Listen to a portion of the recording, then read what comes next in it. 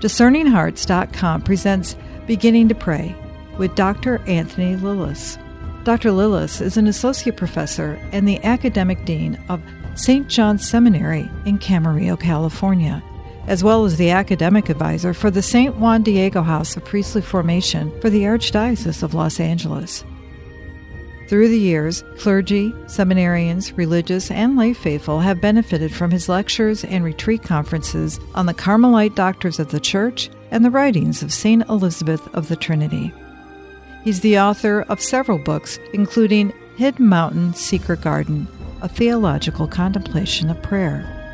In this series of conversations with Dr. Lillis, we reflect on the writings of St. Elizabeth of the Trinity.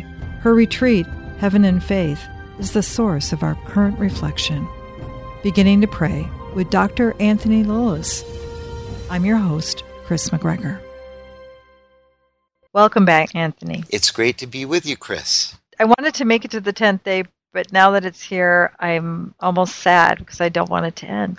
Well, it has been a delightful time to be with you and to share these things. This ends, though, with a crescendo, a big boom. And really, at the end, the crescendo, the big boom, is just the beginning of something even better. I hope these last couple programs we have together leads people to the place where Elizabeth wanted to lead her sister, and that is, at the end of this retreat, just don't go back to life as normal again. At the end of this retreat, something new has started in your life, a deeper intimacy with the Lord leads you into a vision of His glory that you carry with you wherever you go. Si scires donum Dei. If you knew the gift of God, Christ said one evening to the Samaritan woman. But what is this gift of God, if not Himself? And the beloved disciple tells us, He came to His own, and His own did not accept Him. St. John the Baptist could still say to many souls these words of reproach. There is one in the midst of you, in you, whom you do not know. If you knew the gift of God. There is one who knew the gift of God, one who did not lose one particle of it, one who was so pure, so luminous that she seemed to be the light itself, speculum justitiae, one whose life was so simple, so lost in God that there is hardly anything we can say about it. Virgo Fidelis, that is, faithful virgin, who kept all these things in her heart. She remained so little, so recollected in God's presence, in the seclusion of the temple, that she drew down upon herself the delight of the Holy Trinity. Because He has looked upon the lowliness of His servant, henceforth all generations shall call me blessed. The Father, bending down to this beautiful creature who was so unaware of her own beauty, willed that she be the mother in time of Him whose Father He is in eternity. Then the Spirit of love, who presides over all of God's works, came upon her. The Virgin said her fiat, Behold the servant of the Lord. Be it done to me according to your word. And the greatest of mysteries was accomplished. By the descent of the Word in her, Mary became forever God's prey. It seems to me that the attitude of the Virgin during the months that elapsed between the Annunciation and the Nativity is the model for interior souls, those whom God has chosen to live within, in the depths of the bottomless abyss. In what peace, In what recollection Mary lent herself to everything she did. How even the most trivial things were divinized by her. For through it all, the Virgin remained the adorer of the gift of God. This did not prevent her from spending herself outwardly when it was a matter of charity. The Gospel tells us that Mary went in haste to the mountains of Judea to visit her cousin Elizabeth. Never did the ineffable vision that she contemplated within herself in any way diminish her outward charity. For, a pious author says, if contemplation continues towards praise and towards the eternity of its Lord, it possesses unity and will not lose it. If an order from heaven arrives, contemplation turns towards men, sympathizes with their needs, is inclined towards all their miseries. It must cry and be fruitful. It illuminates like fire, and like it burns, absorbs, and devours, lifting up to heaven what it has devoured. And when it has finished its work here below, it rises, burning with its fire, and takes up again the road on high.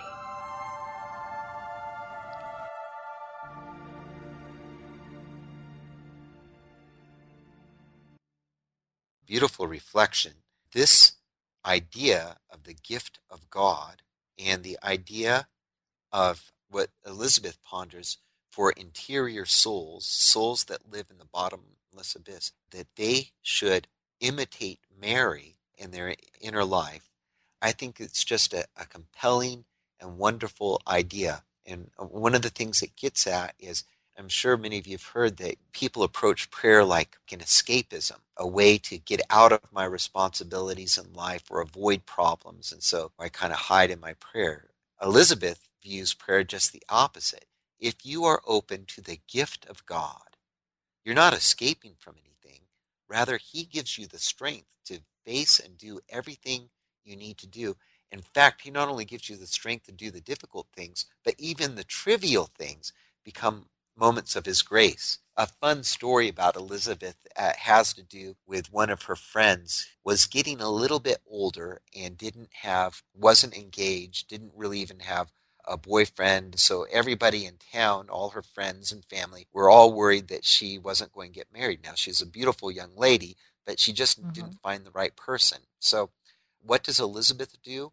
From her deathbed, she is writing letters and trying to orchestrate a meeting of this young lady with a dashing young man, trying to arrange dates for her friends while she's dying. Well, Oh, wow. on one hand, somebody could say, but that doesn't sound very pious. It doesn't sound like it's the kind of thing somebody who's a great saint should be doing. But that's the thing about great sanctity. It fills all the ordinary, normal human things with the extraordinary love of God. And this was what Mary did.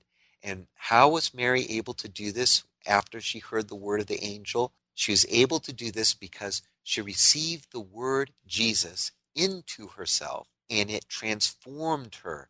It became the animating principle of her life. And so just as she nurtured Jesus in her womb, he became his divinity. His inner life became the inner life of her soul, filled her with a love of God that spilled over into all the other relationships in her life. She began to live the Christian life already. She said yes to Jesus. How does this apply to an interior soul, a soul that wants to draw close to God? What it means is we need to nurture the word in us. Jesus has come into us, and we need to welcome the word. We need to embrace the word. We need to protect the word, listen to the word, as we show this hospitality to God who's come to us through Jesus. This gift of God, this gift which is God himself in us, he becomes the animating principle of our life, and we become capable of living a life of love just like Mary did. Aren't the reflections on Mary so beautiful?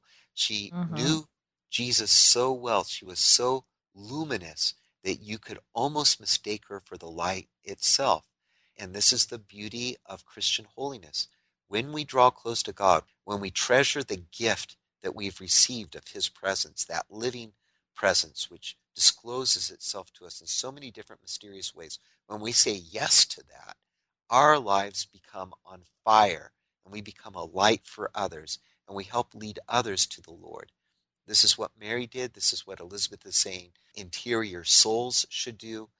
And it's also true, too, that Mary herself, our mother in the faith, she's praying for us. She's a spiritual mother in our lives. She wants us to know her son this way, too. Like a good mother, she never gives up on us. She's there, and her humble, quiet example in the Gospels is a light for us to follow.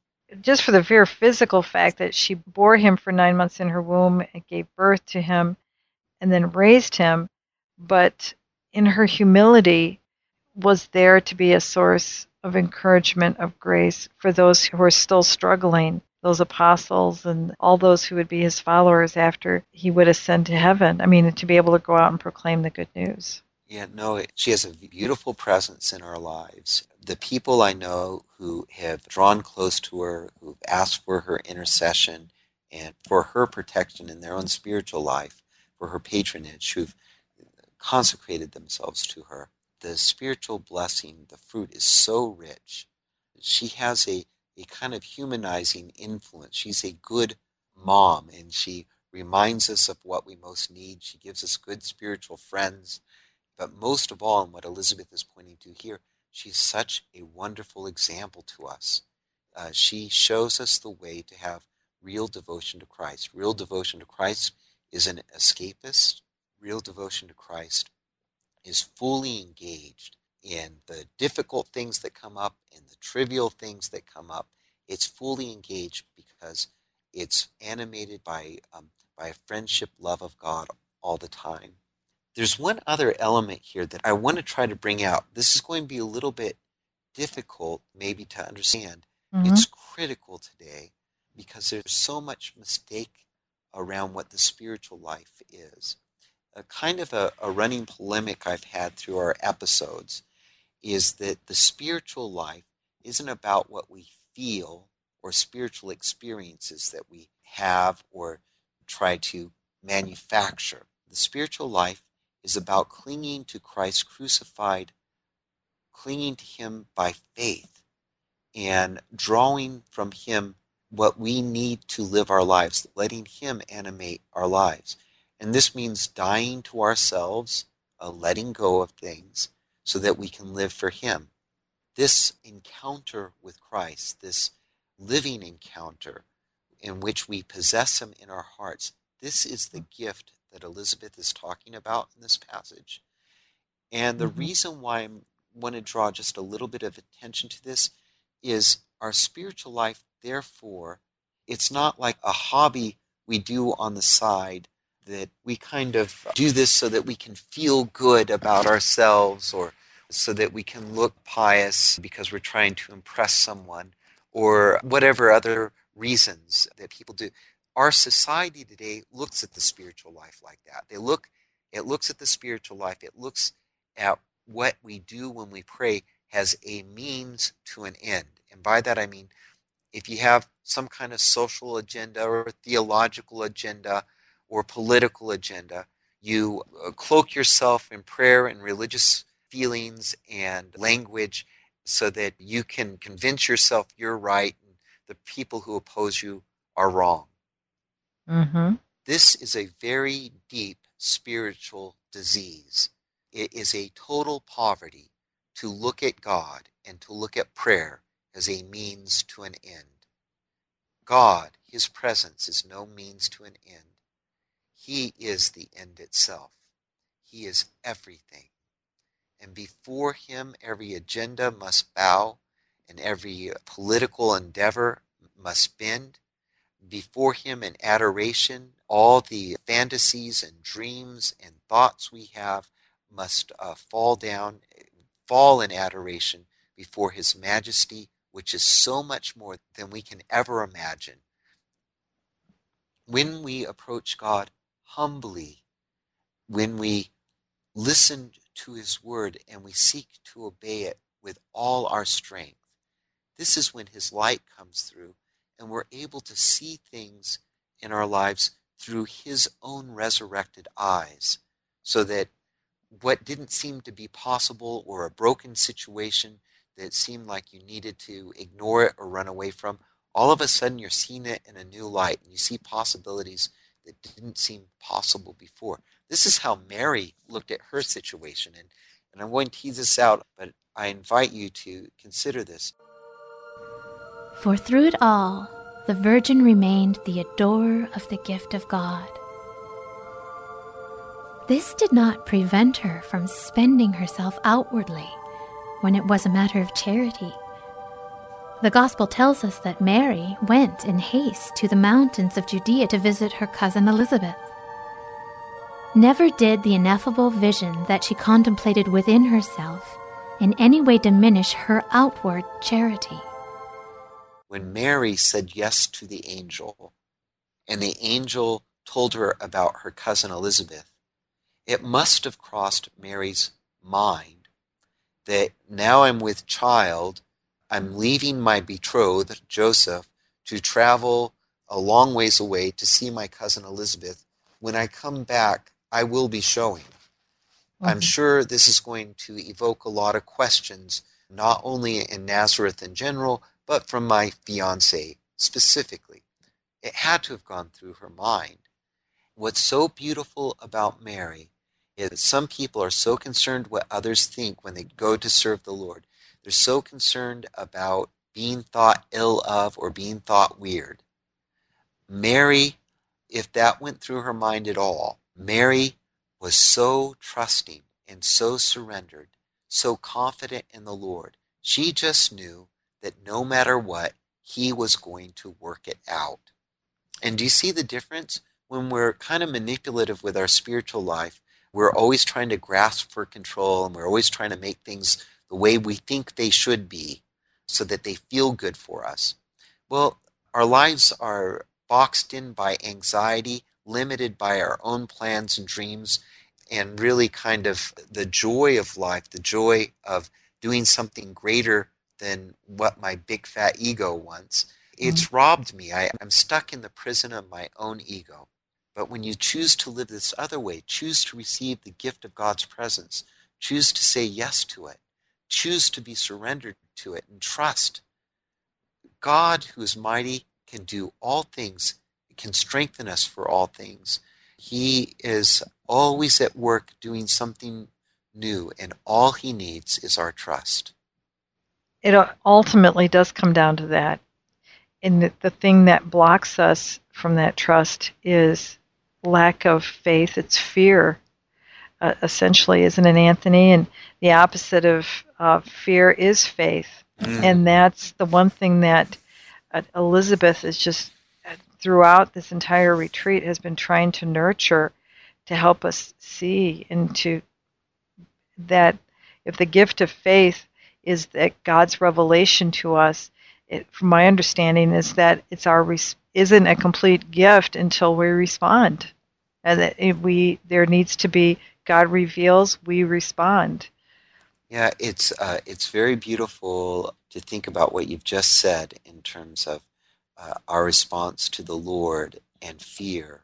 John Paul II wrote a book during his pontificate called Crossing the Threshold of Hope. Do you remember that work? I do. And I do. Do you remember how it was structured? All the way through the whole book, he tells us about one thing after another that we should not be afraid of. That's the first words that the angel spoke to Mary. Be not afraid. And John Paul II in that book, over and over again, about different life situations and things and movements, he keeps on saying, be not afraid. Be not afraid. Be not afraid. And only at the end of the book does he talk about holy fear. And by holy fear, this is the kind of love-filled fear with which we approach God, a kind of reverence of heart with which we approach him, which is the beginning of wisdom. It's humble, a humble fear, realizing how great and wonderful the gift is that he's given us, that we're not worthy of it, but that he's entrusted it to us anyway, the gift of his very presence. And because that gift is so excelling, so beautiful, so exceeding, we have every reason to be confident and not to be afraid of all the other things that might hold us back from Him. It seems as though when we are running from that encounter, that presence, that challenge that He'll pose into our hearts to live a Christ-like life, that we do in our own definitions of spirituality, we run from here to there because we're running out of fear, because is going to cause us some type of suffering that He may allow, because He sees as the divine physician what we cannot see. And so He allows the challenge, He allows the struggle, so that you can bring it out into the light. At least I think that's what I've come to understand throughout all this. I think you're right on, and I think you're thinking along with Elizabeth. At the very end, she talks about contemplation, a contemplation that goes into the apostolate. And she's quoting an author when she says, If contemplation continues towards praise and towards the eternity of its Lord, it possesses unity and will not lose it. If an order from heaven arrives, contemplation turns towards men, sympathizes with their needs, is inclined towards all their miseries. It must cry and be fruitful. It illuminates like fire, and like it burns, absorbs, and devours, lifting up to heaven what it has devoured. And when it has finished its work here below, it rises, burning with its fire, and takes up again the road on high. So contemplation means to behold. And what Elizabeth has led us into up to this stage of the retreat is a beholding of Christ crucified, beholding of the gift of God that we receive through the cross of Christ. The cross of Christ, where the abyss, our misery, finds its limit in the abyss of God's misery. And so she's saying, when you live in this place, you not only see God and the wonderful gift, but through this gift of God, you see what's going on in the world. You see all the needs, and your own heart is moved by these needs. It's not moved in the sense that you don't know what to do. You know exactly what to do because you're rooted in God. You feel the promptings of His presence, and you can't do anything except act.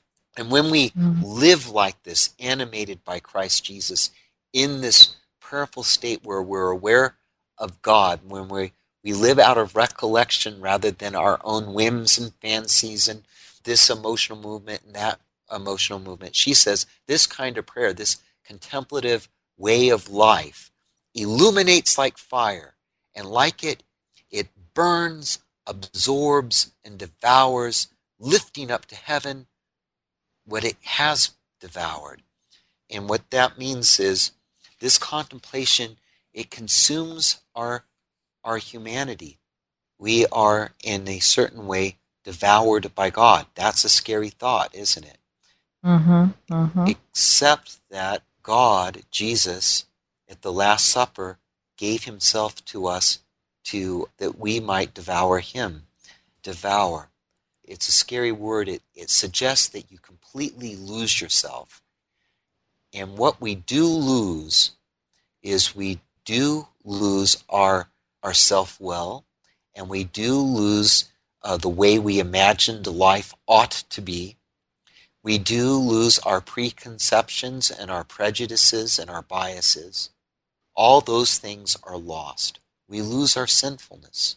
But when you allow yourself to be devoured by the love of God, when your heart aches with what God aches, and when it aches like God aches for the things He aches, and you give your whole self over, and there seems to be nothing left, that is a beautiful moment of love for which the whole world hungers. The world hungers for people who are willing to love like that. In the teachings of Vatican II, in Gaudium et Spes, it says that man is the kind of creature that he only discovers the truth of who he really is by giving the authentic gift of himself. Elizabeth anticipates this teaching by, quote, talking about offering oneself as prey to the Trinity, being so completely surrendered to the Trinity that you let God do whatever he wants to do. And what she's saying is if you do that, you will lose nothing. Even though it seems like everything is devoured, you will lose nothing. In my own experience, I've prayed with people who were close to death or very, very sick. And some of them struggle to trust God. Some of them are so afraid of death. But every once in a while, you find someone who completely trusts the Lord. I'm thinking of a priest I knew who, he was a crotchety old priest at a parish I worked at, and everybody was a little bit afraid of him. Mm-hmm. But then he got very, very sick, and as he got very, very sick, the Lord took away the things that were causing him to be crotchety. He had a great reconciliation with somebody in his life. And then you entered his room, and even though he was physically in much worse shape than he had been in the weeks leading up to that point that I saw him, because of his communion with God, because he was completely surrendered with God, because he finally surrendered and reconciled with somebody in his life that he needed to reconcile with, he stopped resisting God and he surrendered. Because he let himself be the prey of the Trinity, when you entered that room, there was nothing but love. You could breathe it in, and you never wanted to leave that room. You didn't want to leave him. He had the gentle smile and his eyes filled with wisdom. And to receive a blessing from a man like that was one of the greatest graces in my life. It was a real blessing. I think what I experienced with that priest is something that God wants us to be with each other. But the only way we can become that for one another is if we're willing to be completely surrendered. Anthony, I wish we had more time. We still have prayer 2 of day 10 of Heaven and Faith. I'm so looking forward to our next conversation. I am too. You've been listening to Beginning to Pray with Dr. Anthony Lilles. To hear and or to download this episode, along with hundreds of other spiritual formation programs, visit discerninghearts.com. This has been a production of Discerning Hearts. I'm your host, Chris McGregor. We hope that if this has been helpful for you, that you will first pray for our mission. And if you feel us worthy, consider a charitable donation, which is fully tax deductible, to help support our efforts. But most of all, we hope that you will tell a friend about discerninghearts.com and join us next time for Beginning to Pray with Dr. Anthony Lilles.